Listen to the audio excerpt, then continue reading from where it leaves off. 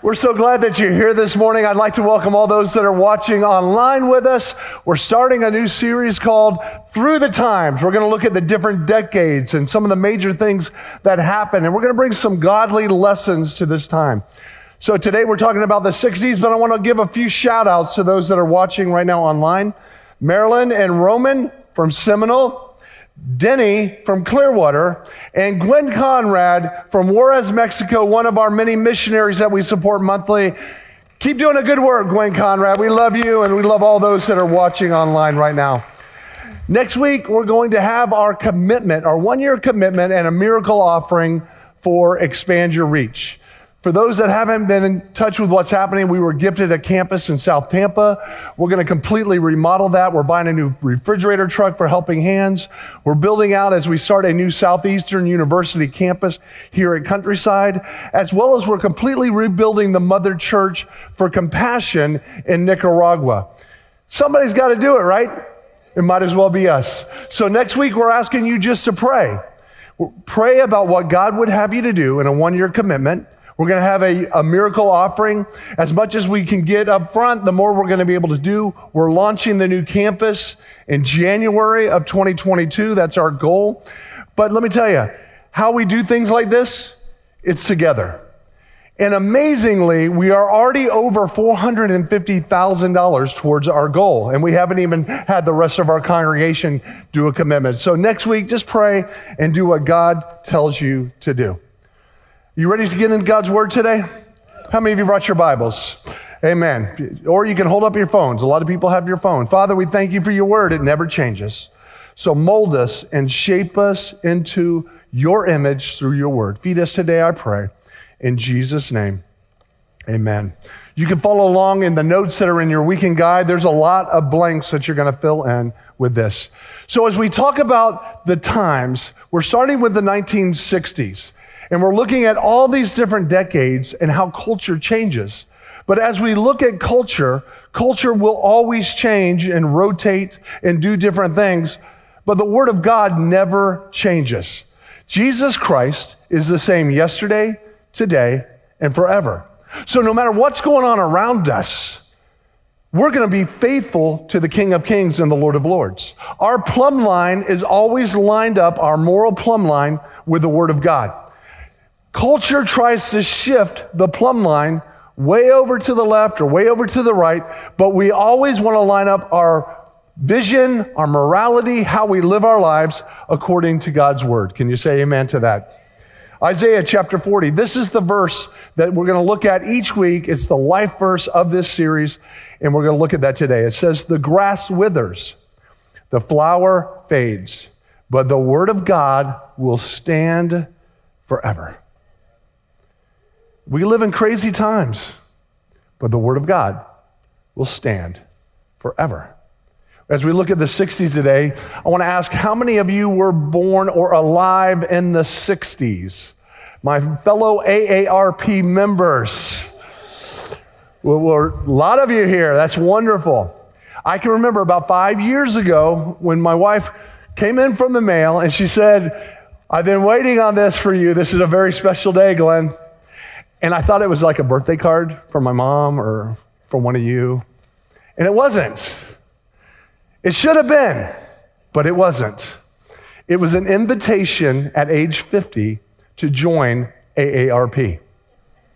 I was deeply hurt, deeply offended, wounded beyond belief, and I took that invitation and I opened the trash can.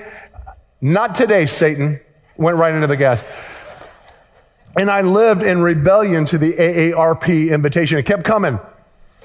But I realized after 3 years that the 10% discount to Outback was more valuable than my gut and my pride, so I joined at age 53.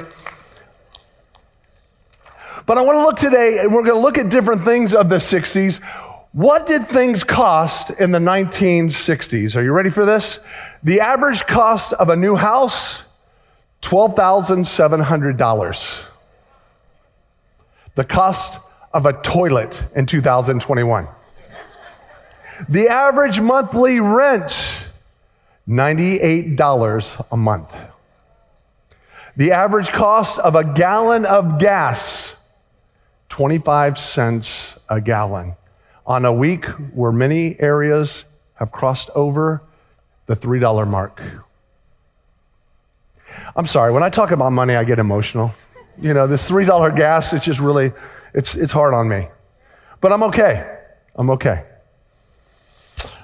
The average cost of a new car, $2,600 for a new car. Something that we all ate when we were going through high school, a can of ravioli, 30 cents. A loaf of bread, 20 cents. So as I look at these prices, it's kind of jumps out at me about, whoa, prices have definitely gone up. But the 60s was a time of change where you could feel the shift from focusing on God. A nation that was so God-centered began to shift from focusing on God to focusing on self and oneself. And what feels good, do it. Doesn't matter what the morality of it is. If it feels good, go ahead and do it. It was during the 60s that prayer was taken out of the public schools. And so something that was so important, and we see studies that have shown the decline, and I'm going to share some of that in just a little bit, of the decline that began to happen in America when prayer was taken out of the public schools. It was a crazy time of music. That was when the Beatles hit America. And then many of you guys who now don't have any hair, you had the Beatles hairdo with the moppy hair. I'm sorry, I didn't mean to insult people that didn't have hair. I'm losing a lot of hair, so I don't know why I said that. The fashion of the time. Ponchos. Remember Mickey Dolenz from The Monkey? Oh, I love that poncho he wore. Moccasins. How many had some moccasins? Oh, I see some people. Love beads. I told my wife for service, she's with the grandkids right now, I said, I'm going to buy you some love beads this weekend. Medallion chains, peace signs were really, really big. Chain belts, polka dot printed fabrics were really big at the time. We see that.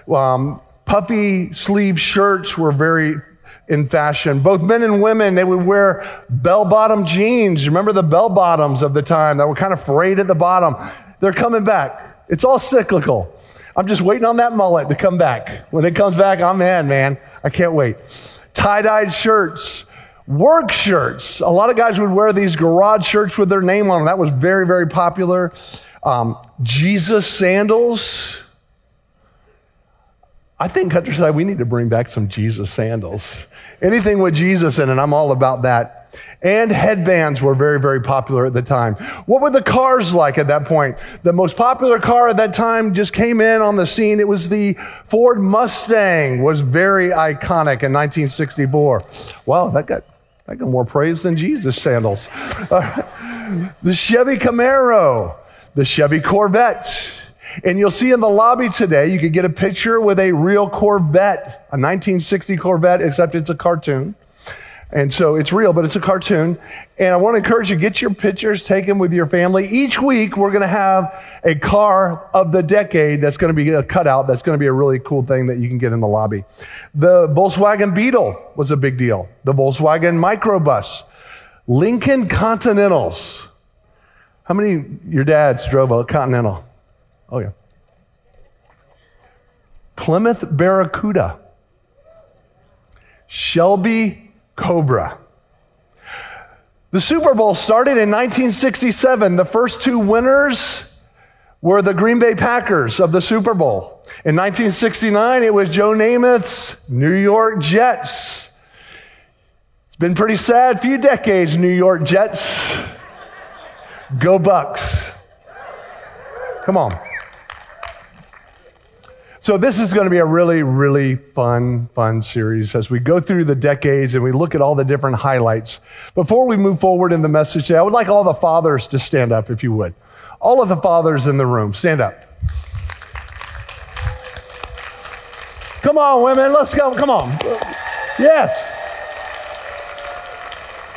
I just want to speak to you fathers just for a moment. I want you to know how important your voice is with your children and in your family. I want to honor you for being in church on Father's Day, leading the way spiritually with your family. So important, so important. I honor you for being men of God that put God first in every area of your life. God will bless your family because of that. I want to encourage those that may be estranged from your adult children. You be the father that makes the call that says, I love you. Your words mean so much. Words that my father said when I was younger still are right in the forefront of how I live my life today. So today, fathers, we bless you, we honor you, and we thank God for each and every one of you today. So God bless you, fathers. I want to say happy Father's Day to my dad. Dad, you are such a great man. It's been a hard year for my dad. He's had 2 strokes this year, and it's been really, really difficult. But Dad, I'm who I am today because of your leadership and how you led our home spiritually. I know you're watching right now. A funny story with my dad. We used to ride motorcycles as a kid. So we had our Honda 100, Yamaha 125, Honda 70, Honda 50. I can remember we were in a big field that we went out riding our motorcycles one day. And me and my brothers were riding, and we got close to a house, and my motorcycle stalled. And this older guy came out yelling at us. He was swearing at us, you kids, get out of the yard. We weren't even in his yard. Well, my dad pulled up in his Yamaha 125. Now, let me just describe my dad. Many of you know him from Helping Hands. He's almost 86 now. But my dad was a well driller, where he would screw pipe into the ground every single day. So he had forearms like Popeye, veins ripping out of them. My dad was a sweet, kind, soft-spoken country man. It's a great memory. So this guy's yelling at us. And my dad pulled up, turned off his motorcycle. He goes, who are you yelling at? I'm yelling at these little kids. And he threw his motorcycle down. And he said, I want you to yell at me. And he ran up, that guy told, oh! I always felt that if something went wrong with me, my dad had my back. So Dad, I want to honor you today and say thank you for that. So as we look in the 60s and we look at these different dates in your notes, we need to understand that even though times change, God never does.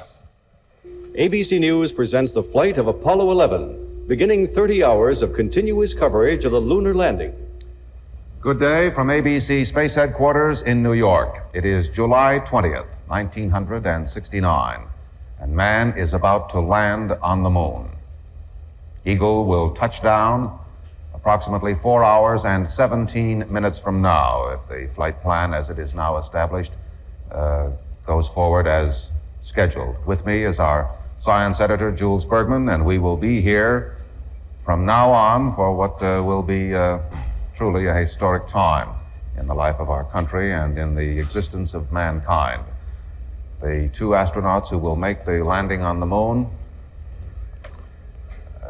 Neil Armstrong and Buzz Aldrin, have already entered the LEM. They have been in it for several hours checking it out. The last word is that all systems are performing very well. That's one small step for man, one giant leap for mankind.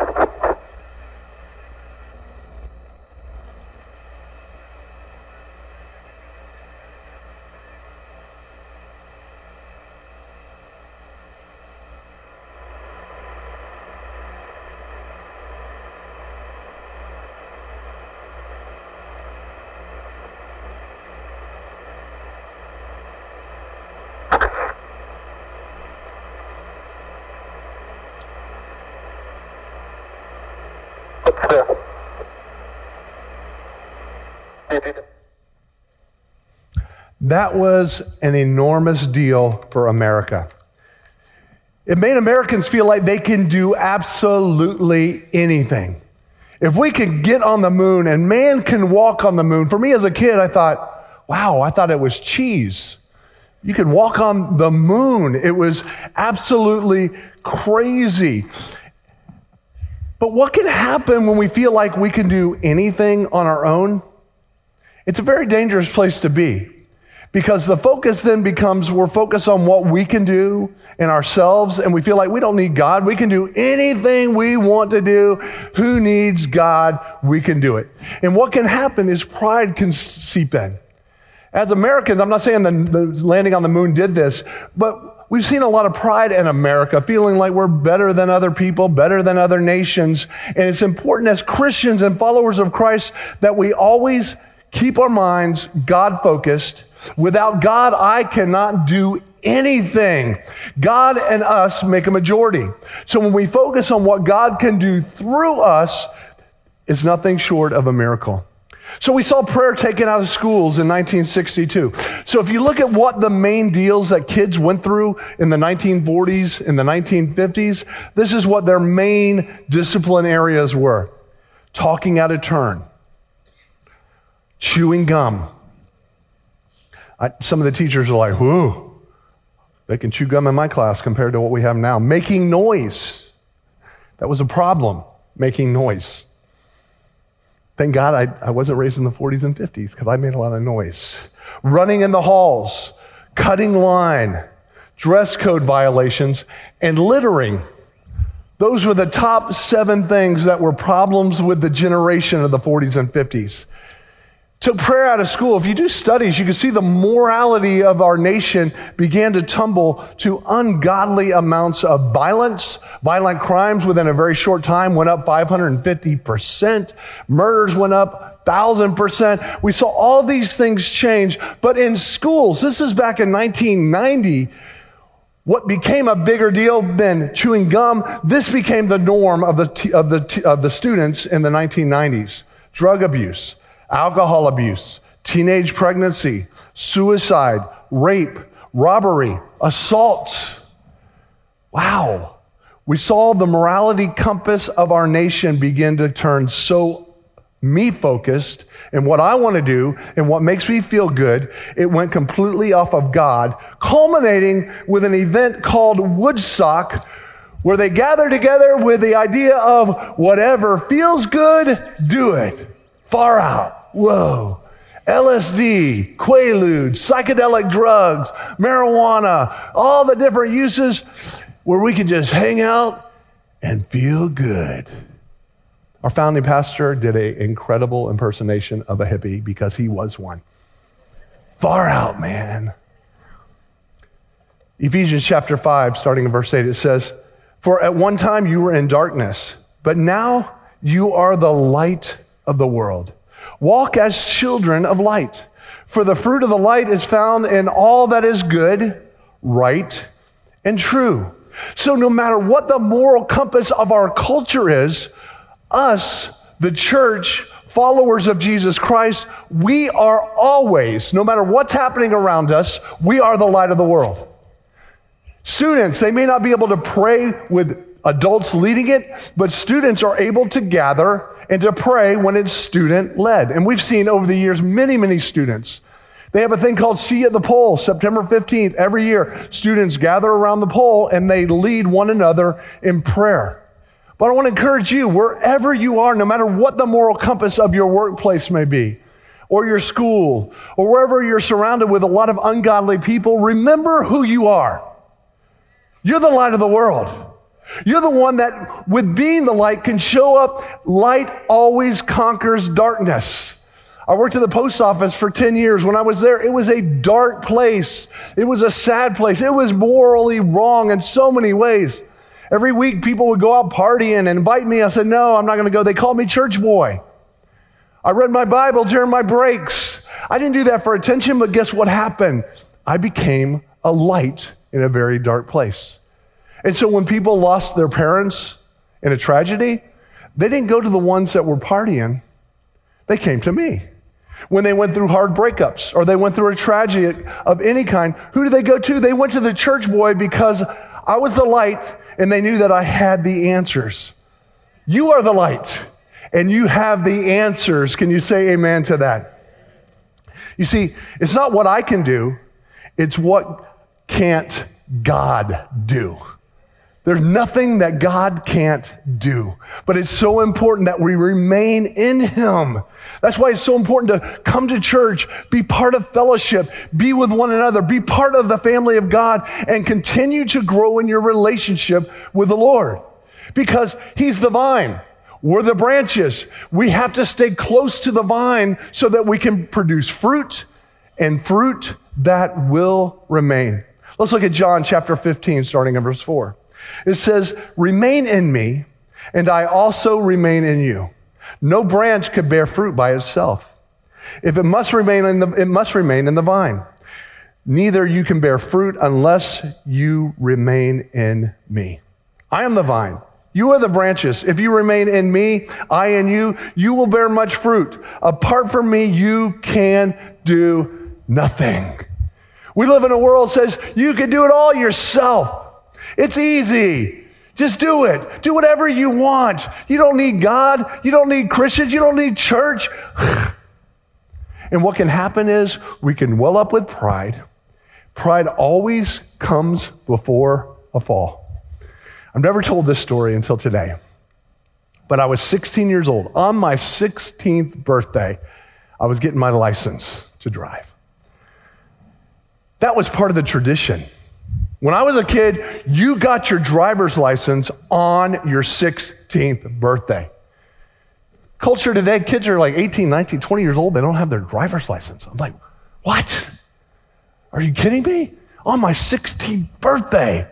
Now, I was getting ready to go, and my mom said, Glenn, have you prayed about this?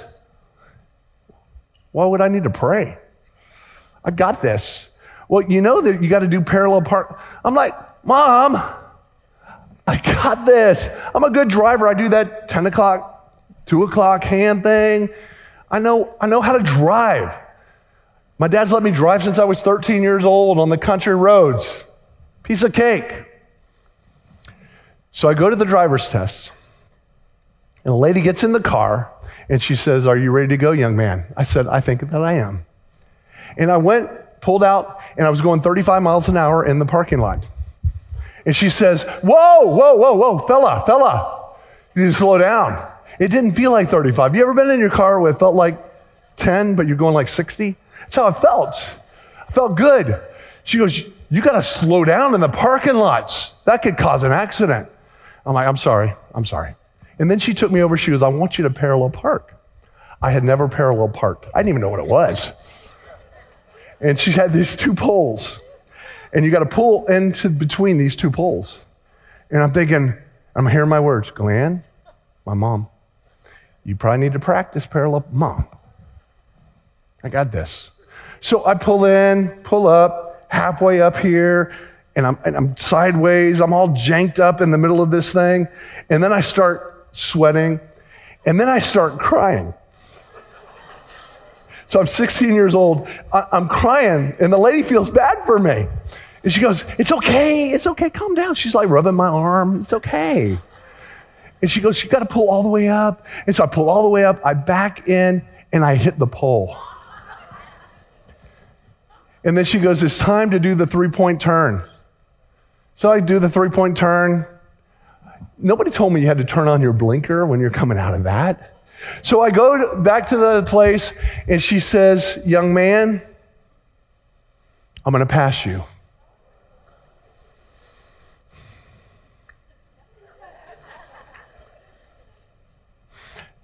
The tears dried up, and I said, thank you, ma'am. She goes, young man, you were like the most nervous driver I've ever seen in my life.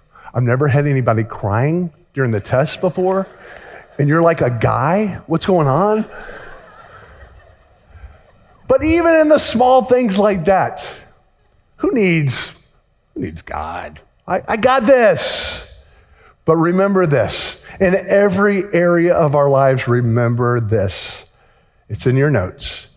Without God, we can do nothing. My fellow Americans, ask not what your country can do for you. Ask what you can do for your country. And by all NBC stations, a hotline bulletin in 10 seconds. Several shots were fired as President Kennedy's motorcade passed through downtown Dallas. The crowd screamed and lay down on the grass. As the motorcade went by, it was not known if the shots were aimed at the president. Repeat, it is not known if the shots were aimed at the president. Here is a flash from the Associated Press, Dateline Dallas. 2 priests who were with President Kennedy say he is dead of bullet wounds. White House Press Secretary Malcolm Kilduff has just announced that President Kennedy died at approximately 1 o'clock Central Standard Time. He died, gunshot wound in the brain. After being shot by an unknown assailant during a motorcade drive through downtown Dallas. We have suffered a loss that cannot be weighed. I know that the world shares the sorrow that Mrs. Kennedy and her family bear. Everyone that was 10 years old or over, remember where they were when John F. Kennedy was assassinated. I called my mom this week. I said, do you know where you were? Without hesitation, I was at Aunt Pearl's funeral, and we heard right after the funeral exactly what happened. Pastor Naomi, I talked to her. She said I was like 8, 10 years, whatever it was. And she said we were on our way in our car on vacation, and we found out about John F. Kennedy getting assassinated. For some people, it was the lowest moment in their lives. How could this happen? This guy was a hero to so many people. They didn't know if it was the end of the world. What was happening? Our president is gone. We don't have a leader. It was an enormous tragedy that affected everyone in the United States at that point. But how I want to tie this into us is all of us have had tragedy in our life. All of us have had loss in our life. All of us have gone through valleys that have been so difficult, and we wonder, God, where are you? I want you to know it's in those moments that God is more present than ever in our lives. When you go through pain and you go through tragedy, when you go through loss, when you go through hurt, it's important that you don't go into that valley by yourself, that you understand that God is with you. And if God's for you, who can be against you? When you're depressed, he's going to lift you up. When you're hurting and you don't have the answer, God has the answer because he loves you unconditionally. You are his child. You are a child of God who is right there with you in the good times, but even more so in the hard times. You are not alone. Can you say amen? Isaiah chapter 43, starting in verse 1. I want you to receive this today. It says, do not fear, for I have redeemed you. I have called you by name. You are mine. When you pass through the waters, I will be with you. And through the rivers, they shall not overwhelm you. And when you walk through the fire, you will not be burned, and the flame shall not consume you. For I am the Lord your God, the Holy One of Israel, your Savior. God knows you by name. God's got a plan for your life. He loves you. He cares for you no matter what you may have gone through in your life. If you give it to God, he'll turn it around to bring glory to his name. So in your hurts, in your disappointments, that's what the world brings, a lot of hurt. We live in a broken world, a broken nation that's gone so far into immorality and hurt and pain and disappointments. When you're at that lowest point, reach out to the God who knows you by name. In your notes, despite what's going on in the world, understand this: God is in control. I have a dream that my 4 little children will one day live in a nation where they will not be judged by the color of their skin, but by the content of their character. I have a dream today.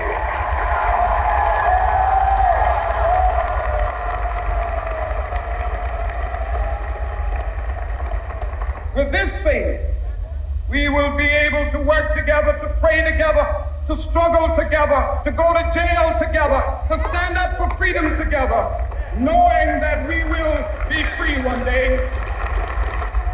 Let freedom ring, and when it happens, when we allow freedom to ring, when we let it ring from every village and every hamlet, from every state and every city, we will be able to speed up that day when all of God's children, black men and white men, Jews and Gentiles, Protestants and Catholics, will be able to join hands and sing in the words of the old Negro spiritual, free at last, free at last, thank God Almighty, we are free at last. That gets me fired up. Free at last. A dream that God gave a normal man. A southern boy from Atlanta, Georgia, who attempted suicide when he was 12 years old because he found out that his grandmother had died. He went through his pain, but yet God gave him a dream. A dream that no matter what your background is, that you are equal. No matter what your social status is, no matter what your race is, no matter male or female, his dream was for equality and justice. God gave him a dream just like God gives each one of us a dream. So many of us have been given dreams and we just squelch the dreams that God's given us. Church, it's time to allow those dreams to rise up because God's not done with you yet. Dream and believe God. Galatians chapter 3, starting verse 26, it says, "So in Christ Jesus, you are all children of God through faith. For all of you who were baptized into Christ have clothed yourself with Christ. Neither Jew nor Gentile, neither slave nor free, neither male nor female, you are all one in Christ." What is the dream that God has placed inside of your heart, church? What is that God-honoring dream that is inside of you that God placed that has not been placed in anyone else to do or to be a part of or to lead or to start or to begin to step up? Are you willing to step into what God's called you to do and who God's called you to be? To begin to live out the dreams and awaken the dreams that you've allowed to go dormant? Church, it's time to dream again. I want you to know, right now I am living out beyond my wildest dreams. I never thought that God would have used me. A shy, overweight, introverted kid who not only nearly failed his driving test, nearly failed his speech class, but God had a plan for my life. And I couldn't walk in what the enemy wanted me to walk in shyness, being quiet and silent. God put a fire in my heart that began in 1987 on a mission trip to the Dominican Republic. I can remember walking into the classrooms of these teenagers. They had never seen a guy this tall. So I was like a rock star. I walked in, they're like, ah! I'm like, the shy guy kind of got bold. I'm like, all right. And I began to preach and teach. And every single kid in those classrooms, I can remember every single one of them gave their lives to Christ. But you see, I had to be obedient with the call that God has placed on my life.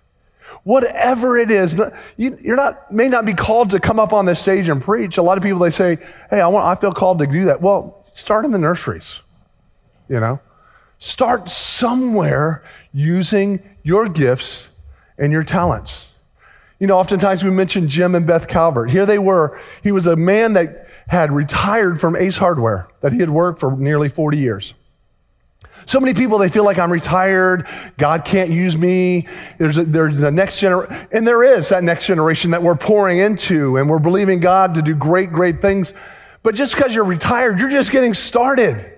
It was in his heart. God used me to raise money to allow kids, no matter how poor they were, would be able to go to a life-changing camp at Countryside Christian Church. They've done it now for probably 7 years. This year, they raised over $16,000. And right now, we have about 250 kids signed up for camp. Not one underprivileged kid is being denied access to be able to come to our camp because of a man and a wife that said, God, I have a dream to do something great to help the next generation.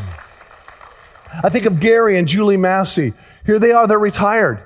But God put on their heart to sew blankets and children's clothing for a hospital in Haiti.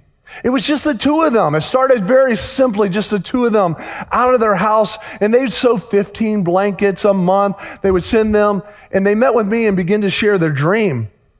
And I'm like, I want to be part of that dream. And then I began to share it with you as a church. And now there's nearly 20 people that are sewing for Haiti. And what used to be 20 pounds of clothes and blankets that would go to Haiti, this last month we had 140 pounds of clothes and blankets that went to the poorest of the poor, the second poorest nation in this hemisphere. What's your dream? What's your burden? What's your passion? You see, God's called us to do great things with the passions he's put in our hearts.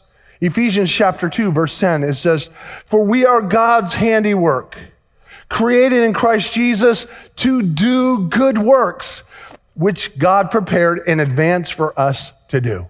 We're not saved by our works, but we are a masterpiece, a handicraft person that God created with a passion, with a dream to do good works for the kingdom of God. Number 3 in your notes, God has a dream for your life. God put the dreams in your heart. No matter what people have said about your dreams, no matter who's tried to squelch your dreams, no matter what people have done to try to rob you of your dreams, God put a dream in every single one of our heart that is God-given. And it's time to begin to embrace the gifts that God has placed inside of our hearts to build the kingdom of God. This Saturday is Growth Track. Many people are like, I want to get involved. I want to go. I want to be more involved in the church. Go to Growth Track this Saturday. It's from, I think, what time? It's from 9 to 2. We give you breakfast for free. We give you lunch for free. Some of you that are hungry are like, I'm going to go Growth Track just to eat. But let me tell you, something that's so good about Growth Track is it gives you a test that shows you where you would best function in the body of Christ. So many people, they feel on the outside looking in. This is why. Because you're not using your gifts for the kingdom of God. For us, when I started, me and my wife, we started in the nursery. I was 19 years old, starting in the nursery, 4 and 5. I did it for 5 years. Faithful. I loved it. It was when I began to serve that God just did something in my heart that changed everything and made me feel like, where would I be without my church family? Where would I be without being able to serve and to make the kingdom of God greater? Look at what God's doing with us now. Now we're expanding to Tampa. We're just getting started. And how we do it is all of us saying yes to what the kingdom of God is saying and put in your heart to make the kingdom of God greater. Can you say amen? And the last point in your notes, we weren't created just to live this life. We were created to live this life with God. See, that's what the world's missing. They're trying to do it all on their own. But when we live this life, every part of this life, and God's in the middle of it, the mountaintops, oh my goodness. I'll never forget, 12 years old, Sid Lichten Field, Clearwater Baseball. I hit a grand slam home run, all-stars, center field wall. I went around and I got there at home plate and I stopped and I did what all those baseball players are like. I always prayed, God, I'm doing this with you. At work, God, I'm doing this with you. With our family, God, we're doing this with you. In our marriages, God, we're doing this with you. And when you begin to allow God to be the center of every area of your life, oh my goodness, the blessings that will come to you, the joy that will come from you because you're not doing it yourself. We all fail when we try to do it ourselves, but when we give it to God and say, God, here we go. This is yours. My family is your family. My marriage is your marriage. My kids are your kids. Let's go. That's when God's blessing comes into your life, when you allow him to be in that rightful place in the center of it all. Can you say amen? 1960s. Woo. What a decade. 1970s are coming up next week. Woo. the 1970s. But let me tell you what we're going to talk about a little bit. There was a man by the name of John Lloyd that got saved in the 70s that started a coffee house ministry that revolutionized a huge part of what was called the Jesus movement, where a bunch of hippies got saved and radically began to change America, came here in 1981. So what happened in the 70s is what planted Countryside in the 80s. So get ready, because we're going to look at the 70s next week. Let's pray. Father, we love you, we praise you, we thank you that you are King of Kings and Lord of Lords. Lord, times change, but you never do. And we stand in your faithfulness today. With every head bowed, every eye closed, before we dismiss today, maybe you're missing God being the center of your everything. I want you to know you can start today. You can invite Christ to be the middle and the center and the rightful place of every area of your life simply by saying yes to God. His arms are always outstretched and open to us, waiting for us to respond with an invitation to come in. If that's you today and you say, Pastor Glenn, I'm tired of doing it on my own, today I want to put God in the middle of it all. When I count to 3, will you just raise your hand, look at me, I'm going to pray for you. You will not be called out or embarrassed, but I believe that today will be a new day for you in your life. 1, 2, 3. If that's you, raise your hand. Thank you so much. Yes, thank you. You want to put God in the middle? Yes, yes, yes. Thank you. I see your hand and yours. God bless you. Coming over to the center. Yes, yes, yes, yes. See your hand and yours and yours and yours and yours. Amen. Thank you. Yes, I see your hand and yours. Can we all pray for the sake of all those that raise their hands today? If you're watching online, this is your day as well. Just pray with me now. Let's repeat this prayer. Lord Jesus, I thank you that even though times change, you never do. Today, I put you in that rightful place in my heart, the center of my everything. I ask you to forgive me of my sins, come into my heart. I accept you, Lord Jesus, as my Savior, my God, my friend, my confidant. In Jesus' name, amen. Amen. Let's give the Lord a great praise offering. I want to encourage you to get your beef jerky on the way out. Isn't it great to have Pastor Tim back in the house today? God has done a work. Amen. Love you, brother. Everyone, I just want to say to you that your prayers, I felt every one of them. You are really amazing. I love you so much. Would you stand with me now? I want to invite you that if you gave your heart to Jesus, maybe prayed that prayer for the first time, we have a gift for you. It's a book called A Fresh Start with God. It's a wonderful resource.